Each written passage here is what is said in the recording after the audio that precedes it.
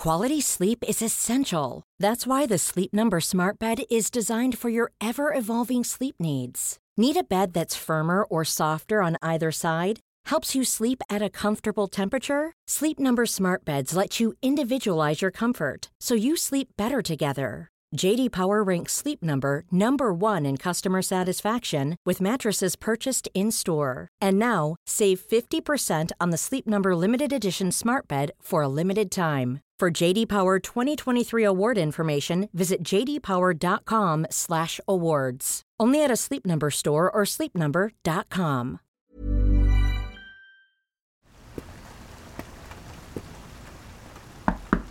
A light rap on an inconspicuous door.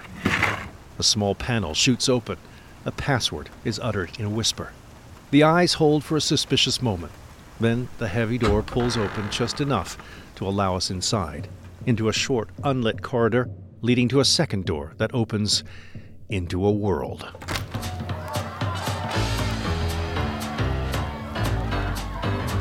Opulent velvet curtains drape the windowless walls. Plush armchairs host shady conversations. Everything is dim, dark, fogged by cigarette smoke, so you can hardly make out a face. It's jazz music and small talk. Men and women mingling, laughing, their glasses brimmed with cocktails made with questionable spirits, bathtub gin and homemade moonshine, all mixed with sugar, mint, and lemon to mask an ugly aftertaste. Everywhere in this room is a transgression, a law broken, a crime born of the sale and distribution of the prohibited alcohol.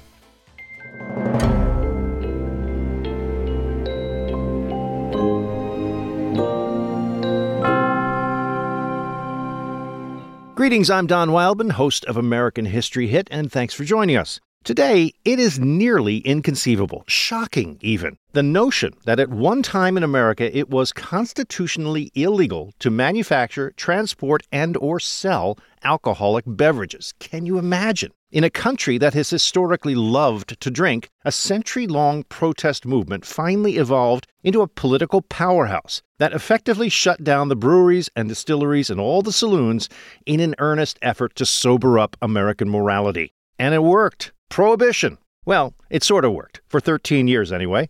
Many back then considered Prohibition a ridiculous and divisive nonsense. H.L. Mencken called it a crazy enactment. But its impact on the future of American culture is undeniable. And if it didn't straighten up American lives, at least it improved our livers. And here with me today on the line from London to explain its effect both domestically and abroad, here's the esteemed Professor Sarah Churchwell. Hello, Sarah. Welcome back. Hello. Thanks for having me back. Sarah, you and I were on a previous episode, which I recorded in your office with you at the University of London, Lessons of the Civil War. I invite everyone to circle back and hear that one. Fascinating critique of Gone with the Wind. This is a very different subject altogether. It is the about 90th anniversary of the repeal of Prohibition, which was December 5th, 1933. You are an expert on the period, thanks to a great book you've written called Careless People, Murder, Mayhem, and the Invention of the Great Gatsby. I mean, that's the Roaring '20s right there. It's great to have you with us. Thanks so much. You must have done a lot of research on Prohibition for that book, I imagine. I read a lot of books, and I also drank a lot of cocktails. I thought if you're going to research Prohibition, there's theory and then there's praxis. Just get drunk.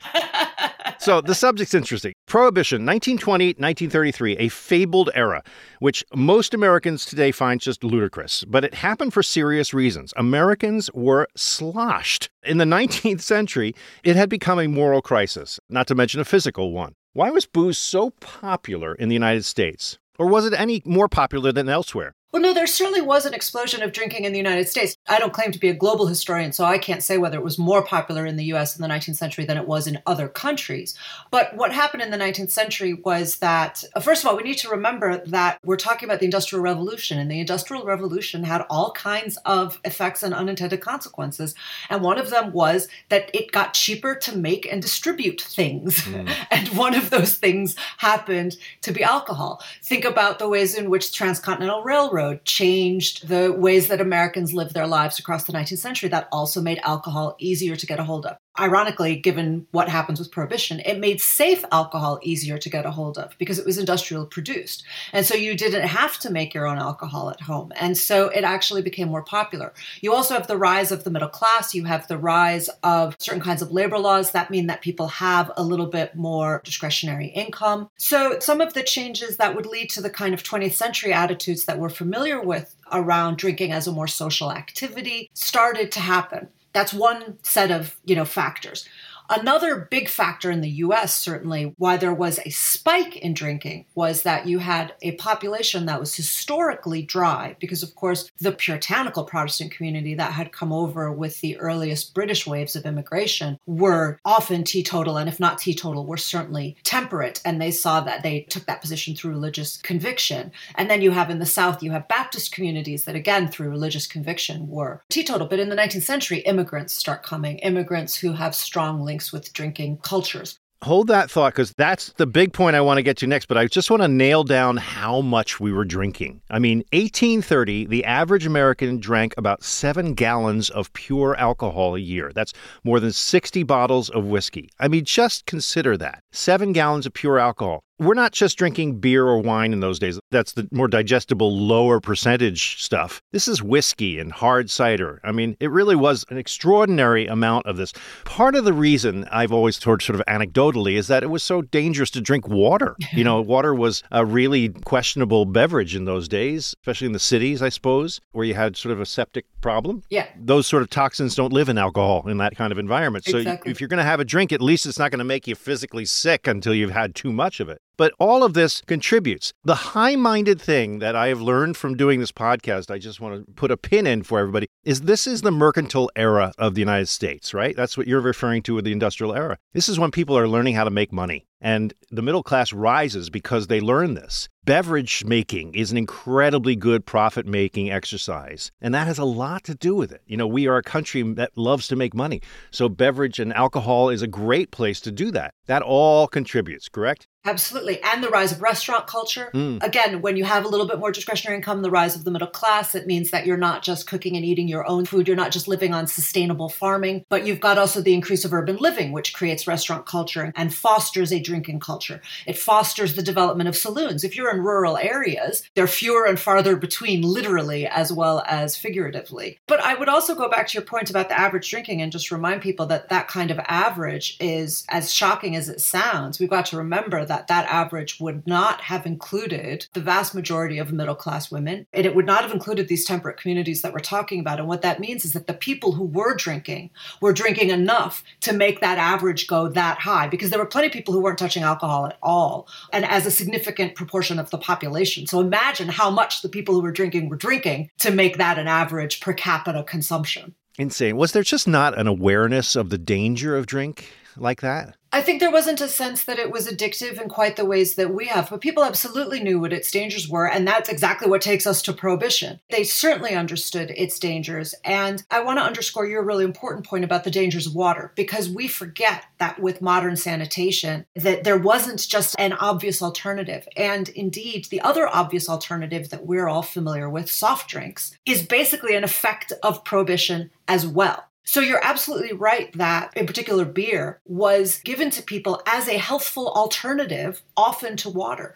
And that's why sailors drank rum on boats, because it was safer than the water. So these are really important contexts for us to understand what otherwise might seem in a modern context quite inexplicable. Now, let's talk about these immigrants, because this is really fascinating. The 19th century, you have all these waves of immigrants. One of those waves is from Germany. Enormous amount of German immigrants come for different reasons than we traditionally know. I mean, this is a great land of opportunity for Germans to come over, because there are these industries that are already developed in Germany that they can see great promise for in America. One of them is beer making. The midsection of the country, the Midwest, St. Louis, all the way up to Wisconsin, is great for Pilsner beer manufacture. Why? Because of limestone. The whole middle part of the country is famous for its caves, right? Those caves are limestone caves. When you have limestone, you have a natural refrigeration. The earth holds the temperature at a certain level year-round. Pilsner beer needs that kind of stability, that temperature stability. All throughout the middle part of the country, you have that everywhere.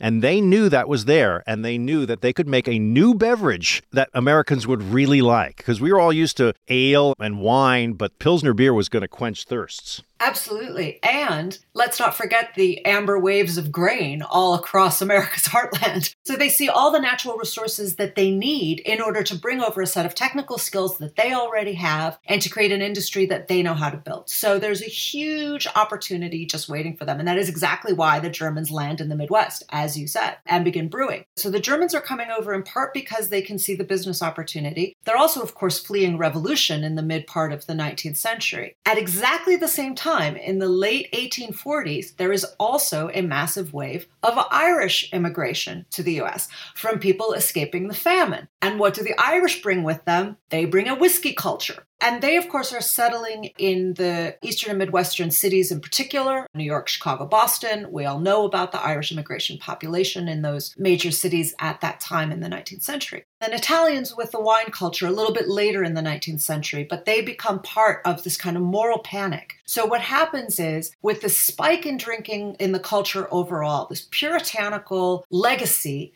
that says that drinking is, the devil's brew and that everybody's going to go to hell. And also they know that it is dangerous. They can see its dangers. Then you have immigrant cultures coming in and bringing what to those older immigrant communities are seen as foreign, alien, dangerous habits. They think that they bring crime, and drunkenness obviously can lead to crime and did. It's certainly correlated with poverty. And then we need to throw in one other ingredient to the mix, which is incredibly important across the 19th century, which is the rise of the gradual, slow, but eventual rise of women's rights. And remember that there's crime, external public crime, if you like, legal crime that drinking engenders. But there's also domestic crime. There's domestic violence, which wouldn't even have been recognized as a crime at the time because women didn't have any rights within the home. So you have a situation in which many, many women are trying to deal with alcoholism at home. They're dealing with the domestic violence that it was fostering, and they're dealing with the poverty that it could be creating when their husband was effectively drinking up all of their wages and, sitting in the saloon. So women become leaders in the temperance movement, not just because they're Christians and because they're supposed to be moral guardians of the soul of the nation, although that's part of the culture, but for much more pragmatic reasons, which is that it's a proxy for legal action that they can't otherwise take. And if you don't have a medical cure or treatment of any kind, then you try to pull it out at the roots. And that's part of what Prohibition was about as well. So there are all of these ways in which different communities across the country were being kind of catalyzed into a sense of moral panic at these rising rates of drinking and saying something must be done and increasingly agitating for prohibition as the correct answer. It's both troubling and encouraging to imagine a time. I mean, I'm a 60s born kid. And so I know that there was a time before the internet, before ultra awareness of everything was in your hand at any given time. Never mind the 19th century. Things that happened in the home, domestic violence, drinking, all kinds of things that were, the social ills of this country.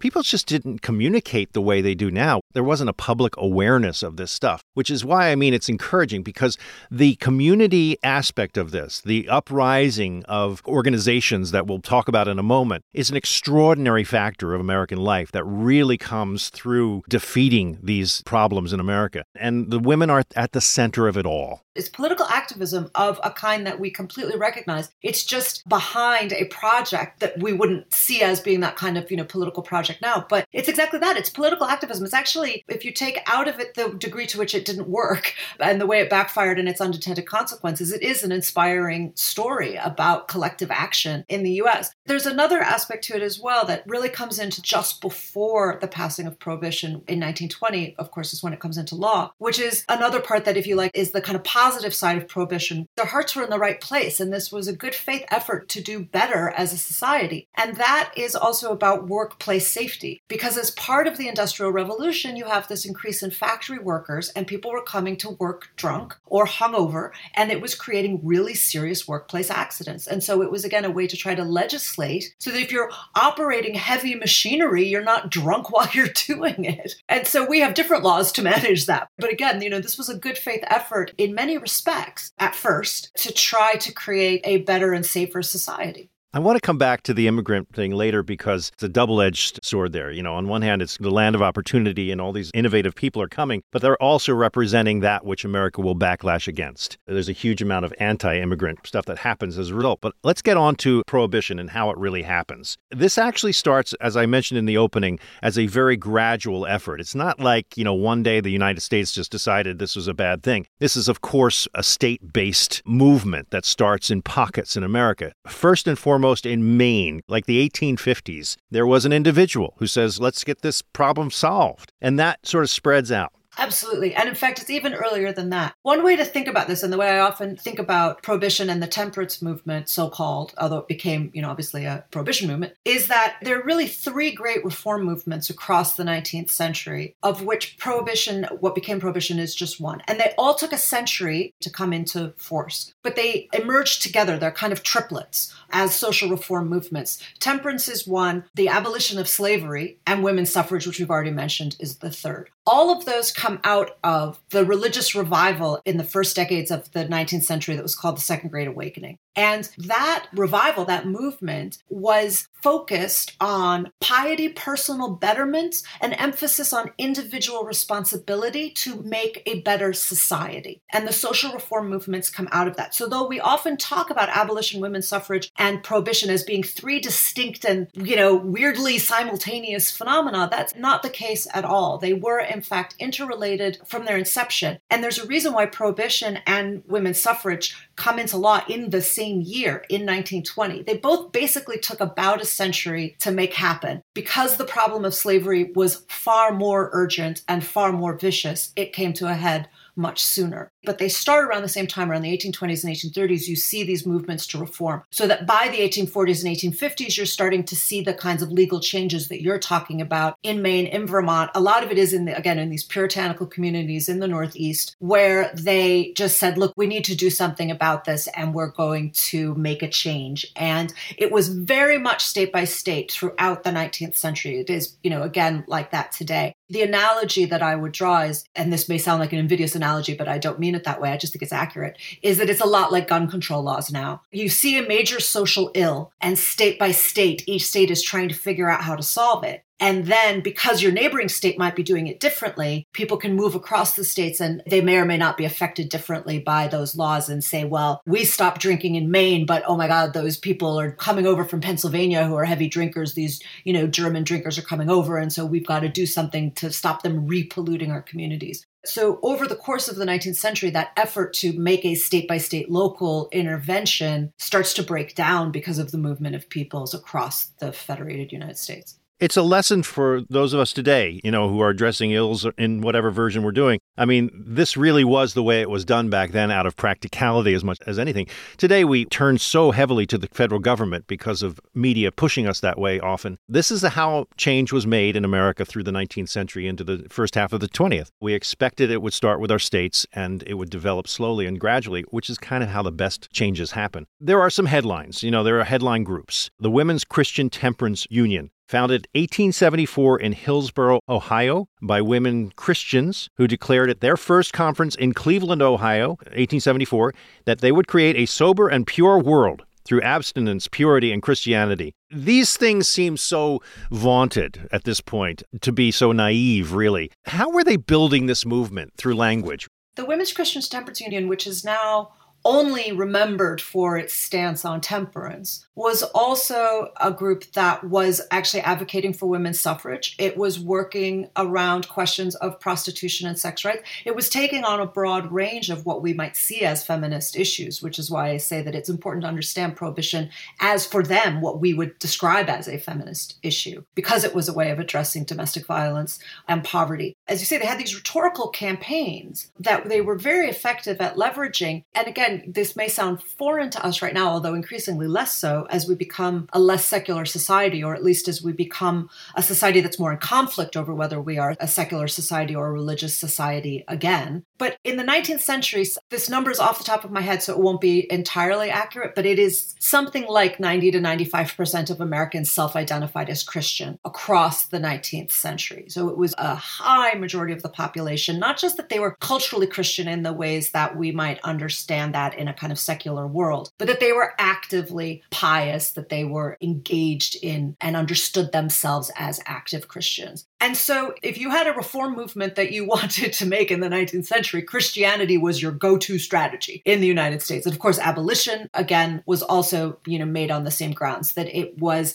unfitting for a Christian country to enslave others, that it was immoral. And it was immoral for people to drink. And it was immoral for women as the moral guardians of American culture to allow American culture to degrade itself to that degree. It's important to remember that these are people who genuinely believed that drinking was a sin in and of itself, and it was a sign of more general sinfulness, and it meant that you were going to hell. They were operating on a conviction that they were saving people from damnation. There isn't much of a stronger conviction than that. And again, we might say that it was none of their business in the way that we understand society, but you can't fault them for not operating in good faith and having their hearts in the right place. They're literally trying to save people from going to hell. That was the language that they used in their campaigns, and it was very successful. This is where the phrase demon liquor comes from, or certainly where it was popularized anyway. It was with the idea that liquor is literally a demon. It turns you into a demon. And they also understood it as a slippery slope to other kinds of addictions. Again, they wouldn't use that language, but they saw them all as being interconnected. So they knew that in states of intoxication, certainly, that people were prone to violence. So the idea that it turned you into a demon, you didn't have to go far to find examples of that. Every home was dealing with it. So in the absence of any kind of medical intervention, understanding it in a Christian framework as a moral campaign was the obvious paradigm in which to think about alcohol and to argue for its reform.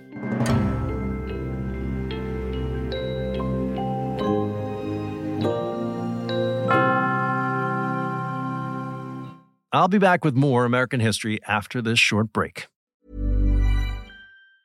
Life is full of awesome what-ifs, and some not so much, like unexpected medical costs. That's why United Healthcare provides Health Protector Guard fixed indemnity insurance plans to supplement your primary plan and help manage out-of-pocket costs. Learn more at uh1.com. It's that time of the year.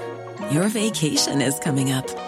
You can already hear the beach waves, feel the warm breeze, relax, and think about work. You really, really want it all to work out while you're away. Monday.com gives you and the team that peace of mind. When all work is on one platform and everyone's in sync, things just flow.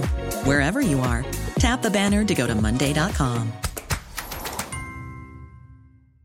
Many of us have those stubborn pounds that seem impossible to lose, no matter how good we eat or how hard we work out. My solution is PlushCare. PlushCare is a leading telehealth provider with doctors who are there for you day and night to partner with you in your weight loss journey. They can prescribe FDA-approved weight loss medications like Wegovy and Zepbound for those who qualify.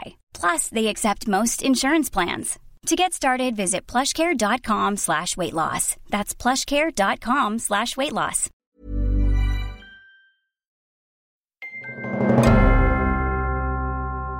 If a woman was experiencing domestic violence, where would she turn typically in those days? There wasn't the kind of law enforcement. There wasn't the sort of support networks that we have today. How was that done? Well, she couldn't turn anywhere except to her family members. It wasn't just that there wasn't legal enforcement. The laws were against her. The laws were that she had no rights within the home. The laws were that her husband owned all property in her name. She could not have bank accounts in her name. So he got to decide what was done with the property and with the wages. And if she went to the police, they would say, tough, it's his choice. There were no laws against domestic violence except in the most extreme cases, and often not even then. And that includes, of course, not just spousal abuse, but also abuse of children. Mothers were, in the vast majority of cases, were almost powerless to stop domestic violence from happening. And they knew that obviously alcohol is not a sole cause of domestic violence, but it also certainly is a contributing factor. It seems like that's important to underscore, that this whole movement, beginning as it is a women's movement, had to have been fueled by women getting together and saying, what the hell am I supposed to do here? This guy's drinking every night. He's beating the kids. He's doing everything.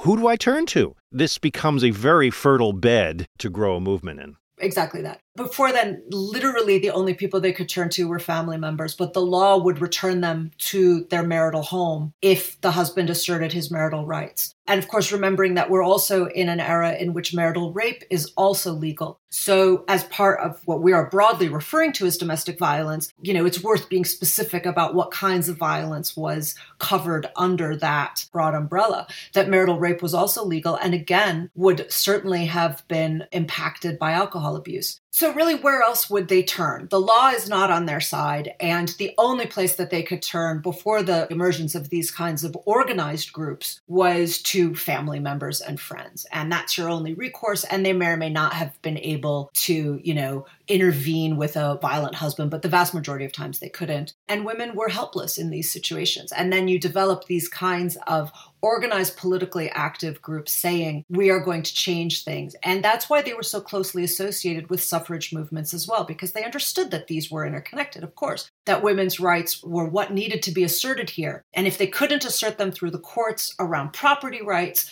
maybe they could assert them indirectly around a movement to at least stop the worst of the kinds of abuses that women were having to deal with because of alcohol abuse. Other organizations also rise up. The Anti-Saloon League, founded by Wayne Wheeler. There's a whole movement going on, but I need to ask you, how did they do this? I mean, how did it come to the pass that we actually passed a law to prohibit alcohol? 1920. Actually, the ASL and Wayne Wheeler, who you just mentioned there, are absolutely crucial to answering that question because Wayne Wheeler was a political operative that, lobbyists today could learn a lot from. The ASL really is one of the first political powerhouse lobbying organizations, isn't it? They kind of shove a political position forward and start working it. Absolutely. They still to date, one of the most successful political lobbying groups in American history, right up there with the NRA and the civil rights as a more positive version of it. And probably those three, certainly across the long 20th century, have got to be the most consistently organized and the most single focused. And that's the key thing about their success. Each of those lobbying groups, we need to remember that they are single issue groups.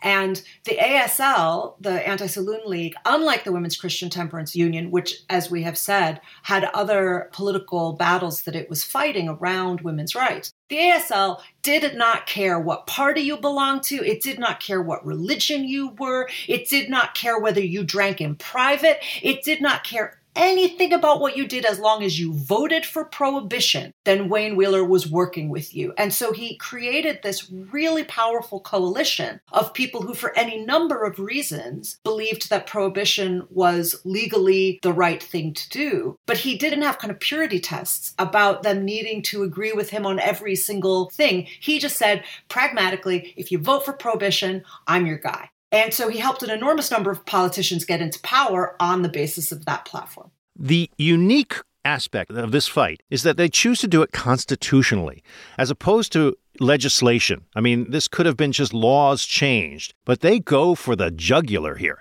They want an amendment to the Constitution. How did that happen, and why so bold? Well, it didn't start out that bold, right? So they did try to do it state by state. The ASL developed later, after, almost a century at that point, of various kinds of efforts across the country to create a temperance movement and then an abstinence movement. By the time that the ASL came along in the early 20th century, America had developed this kind of ad hoc set of responses to the problem of drinking. And there were states that were bound and determined not to pass anti-drinking laws that never did, by the way. It was never ratified in Connecticut. So they wanted national uniformity. They wanted it to be a nationwide ban. And they wanted that in part because, again, as we can see with, controversial issues around our own political fights right now on a state-by-state basis, reproductive rights being the obvious one. With the repeal of Roe v. Wade, there is an enormous conversation happening in our country, as everybody listening to this knows, about the fact that women can move state to state and what will happen if they have different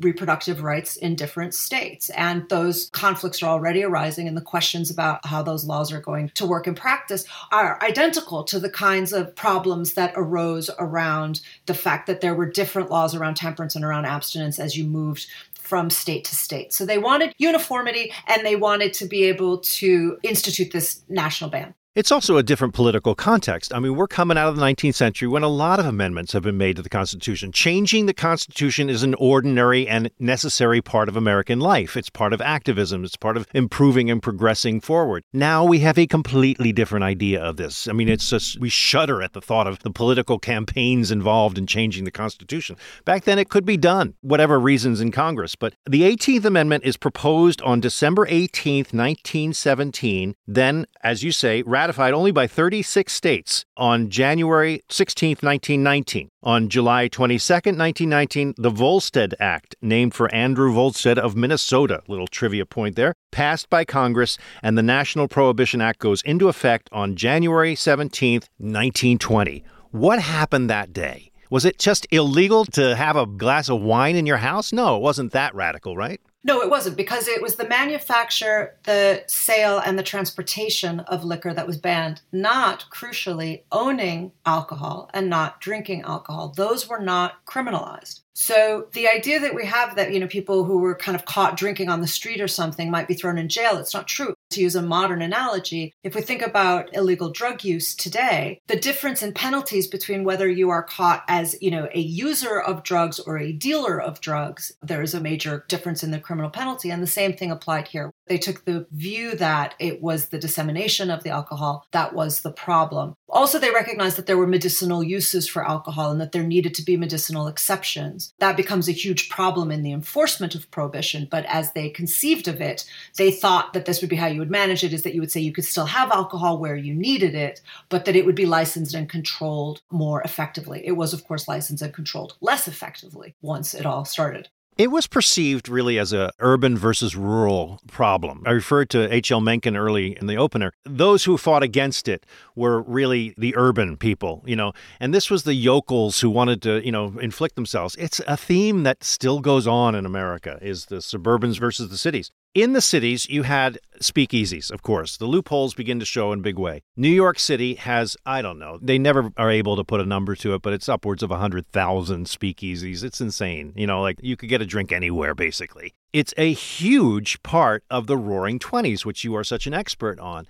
Tell me how Prohibition had the ironic effect of fueling this country and fueling the culture. Absolutely. So, I think we do need to push back against the idea that the second that the Volstead Act went into effect, that sort of everybody was ready with these really high-tech speakeasies. The idea that we get from Hollywood that they have all of these tunnels already built and all of these systems already, that took years to develop, obviously. So there was this expectation that everybody was going to get, wildly drunk on the last night, and then there was going to be this kind of national hangover and everybody would give up drinking. And that's just not what happened. One of the reasons that it didn't happen is because there was almost no enforcement. They said we were going to do this nationally, but then they didn't actually put federal money into enforcing it. And what that meant was that in big cities, actually in rural areas too, it was incredibly easy to set up your speakeasy in the basement of anybody's home. You could just turn your bedroom into a speakeasy. It was just totally easy to do. And then you just spread the word. Again, exactly like drug culture today. Everybody knows if they're in the neighborhood where the dealer is and where they go to get it, if that's what they're interested in finding. The word of mouth just takes care of that problem for you. And what happened particularly in the big cities like New York, Boston, and Chicago was, we spoke earlier about the fact that the Irish community was, a heavy drinking community that came in. And of course, at that point in time, who were the vast majority of the police in New York, Boston, and Chicago? Well, they were Irish. And they did not want drinking culture criminalized. They were vehemently anti-prohibition, and they had voted against it. So they had no interest in enforcing it. So as these speakeasies proliferate, the cops are often, especially in New York, anecdotally, the cops on the corner is going to tell you where the best speakeasy is because he's an Irishman and he'll see you there later tonight. And there are kind of, jokes about that, but it's also true because they recognized that it was an anti-Irish and anti-immigrant movement at its source for some people, which it was. We also haven't yet mentioned the importance of the Ku Klux Klan in rural areas, who were a really important part of the story because they were the enforcers of prohibition in rural areas because they saw it as part of their kind of Christian duty to be the moral guardians of the nation. And so they were using violence to police drinking in rural areas. They didn't have that kind of reach in most of the urban areas. And so again, what you have is a kind of free-for-all that starts to develop in urban areas where the cops are turning a blind eye. Nobody else is going to do anything about it. And let's circle back to the fact that women just got the vote. So women get the vote in 1920 at the same time, and you have a group of young women who, of course, will become known as flappers. Hemlines rise at that time. They start smoking as a symbol of their new independence. Various kinds of contraceptive measures are becoming easier and easier to get a hold of and better understood, partly thanks actually to government campaigns around sexual hygiene during the First World War because of soldiers stationed around the country. So young people understand contraception better than their parents did, and they're migrating to cities. And they're getting jobs and they have cars, right? So they have mobility. All of these factors are contributing to a sense of new independence among the young and particularly among young women, and drinking fits right into that. And then you say all the Victorian old ladies who are still wearing their bodices and their bustles and have their hair in a bun, who are Christians and who have been imposing all of this on you your whole lives, they're the ones you're against. And so you have a massive backlash against the generation that had pushed this through.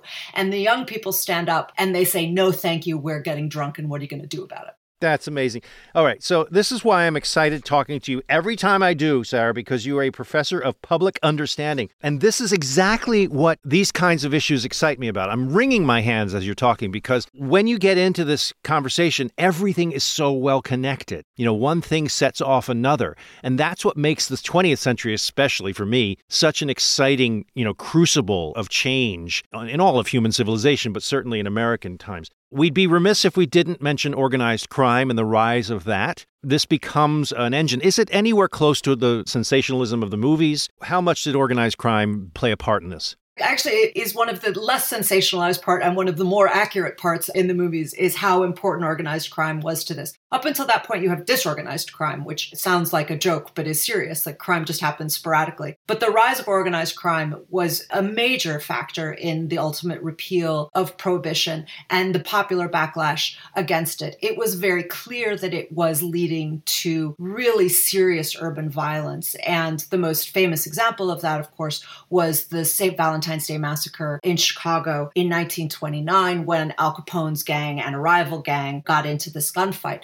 It's worth reminding listeners today, again, who grow up in or who know our gun culture in America today, for those who think that we've always turned a blind eye to gun violence, we might, or that we've always been like, oh, that's just what American culture is like. Remember that the St. Valentine's Day Massacre was the machine gunning of 5 career criminals and 2 bystanders, and the country went insane and said, we do not do this. This is unacceptable. And it led directly to the repeal of Prohibition. Now, there were other factors leading to repeal. It wasn't the only one, but it absolutely was one of the major causes, was that gun violence was totally unacceptable. And it was seen as something that was being fostered by the organized crime profiteering off of Prohibition, because the government wasn't taxing alcohol. Career criminals saw a way in which they could make a profit off of it. And it got connected then with narcotics. It got connected with gambling, with racketeering, with prostitution, and other kinds of underground activities. But this is the organization of organized crime. That's the moment that it happens. Yeah, around the distribution. I mean, all the business that's necessary to do this stuff on that level.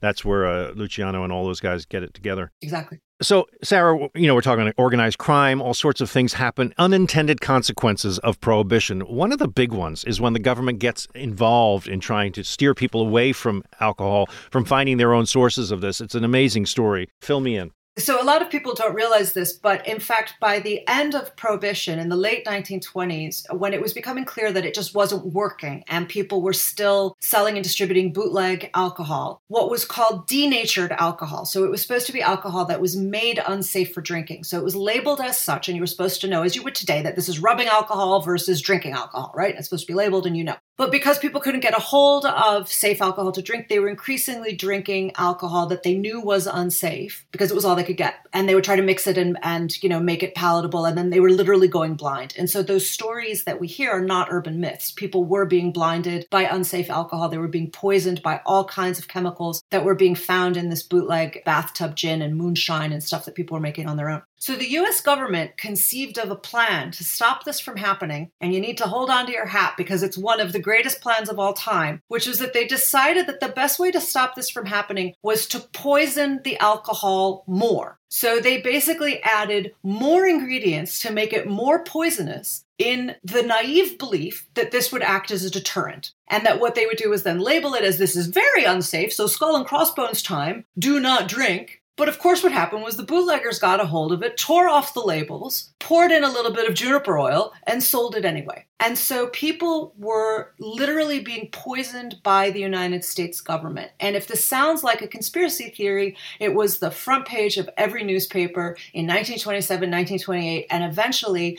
the government put up its hand and admitted it, that they had done it. It was backfiring, and it was directly responsible for the death of thousands of Americans during the latter years of Prohibition. And that was, as you might expect, one of the single most influential factors that also led to repeal. FDR was literally kind of voted in on the backlash against the realization that this is what the so-called dry Congress had been doing to American citizens. But the big engine, horrifying as that is, the big engine is really the lack of tax revenues. And as we enter into the Great Depression, this is what becomes obvious to all kinds of states and communities around the country is, hey, we need more money. We used to get tax revenues from these drinks. We need it back. And that's really what tips the balance, isn't it, towards the repeal of Prohibition in 1933. Absolutely. It's the crash. It's the 1929 crash is the thing that makes it possible to repeal. There was a groundswell. There was a massive mandate. And FDR and the Democratic Congress, the Democrats were mostly the wet party at that point, and they were voted in on an overwhelming mandate to repeal Prohibition in 1932. You mentioned earlier the fact that it was easier to amend the Constitution 100 years ago than it is now. And one of the amendments that actually led to Prohibition in the first place was the 16th Amendment. Prohibition's the 18th. The 16th Amendment had just been passed,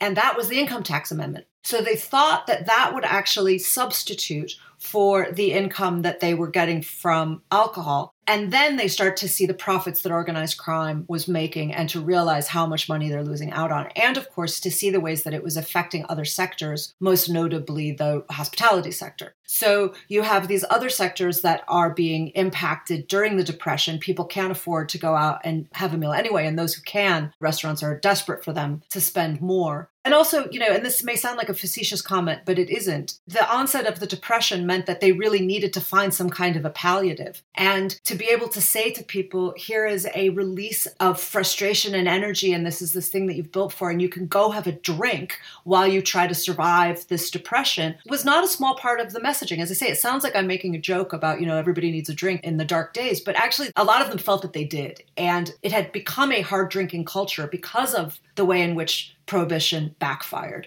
Over the course of that decade, America had become a hard drinking culture. Those parts of it that weren't already in the 19th century had actually embraced it rather than abstaining from it. And so I think that with the added psychological pressure, there was just all that much more reason why people just said enough. The 21st Amendment is the first amendment to repeal an amendment to the Constitution, and the only one that's ever existed where one amendment was passed to repeal the previous one. That's the least of the story, but it's a fascinating one. I hasten to add to this conversation that you probably wouldn't have had the prevalence of jazz in America without the speakeasy movement, without the mixing of cultures that comes through that cocktail culture that happens. There's plenty of effects that come from Prohibition that are with us today, in a big way. And I don't know if we can be grateful to it, but that's the case of it. All the youngsters who are listening to it, this is what you can do for a living. Be a professor who can put all this together as only Sarah Churchwell can do. It's so exciting to talk to you. You are a professor of public understanding and American literature at the University of London, an expatriate. Congratulations. Her latest book is The Wrath to Come, Gone with the Wind and the Lies That America Tells. As I mentioned, that is an episode that you can look back to on our hit list. I really invite you to listen to this if you enjoyed this conversation. Thank you so much, Sarah. Thank you very much.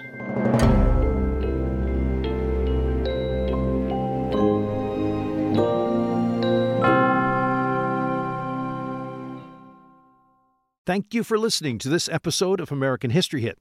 Please follow the show wherever you get your podcasts. It really helps us, and you'll be doing us a big favor.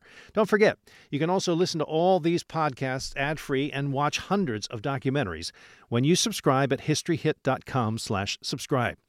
As a special gift, you'll also get your first 3 months for just $1 a month when you use code American History at checkout.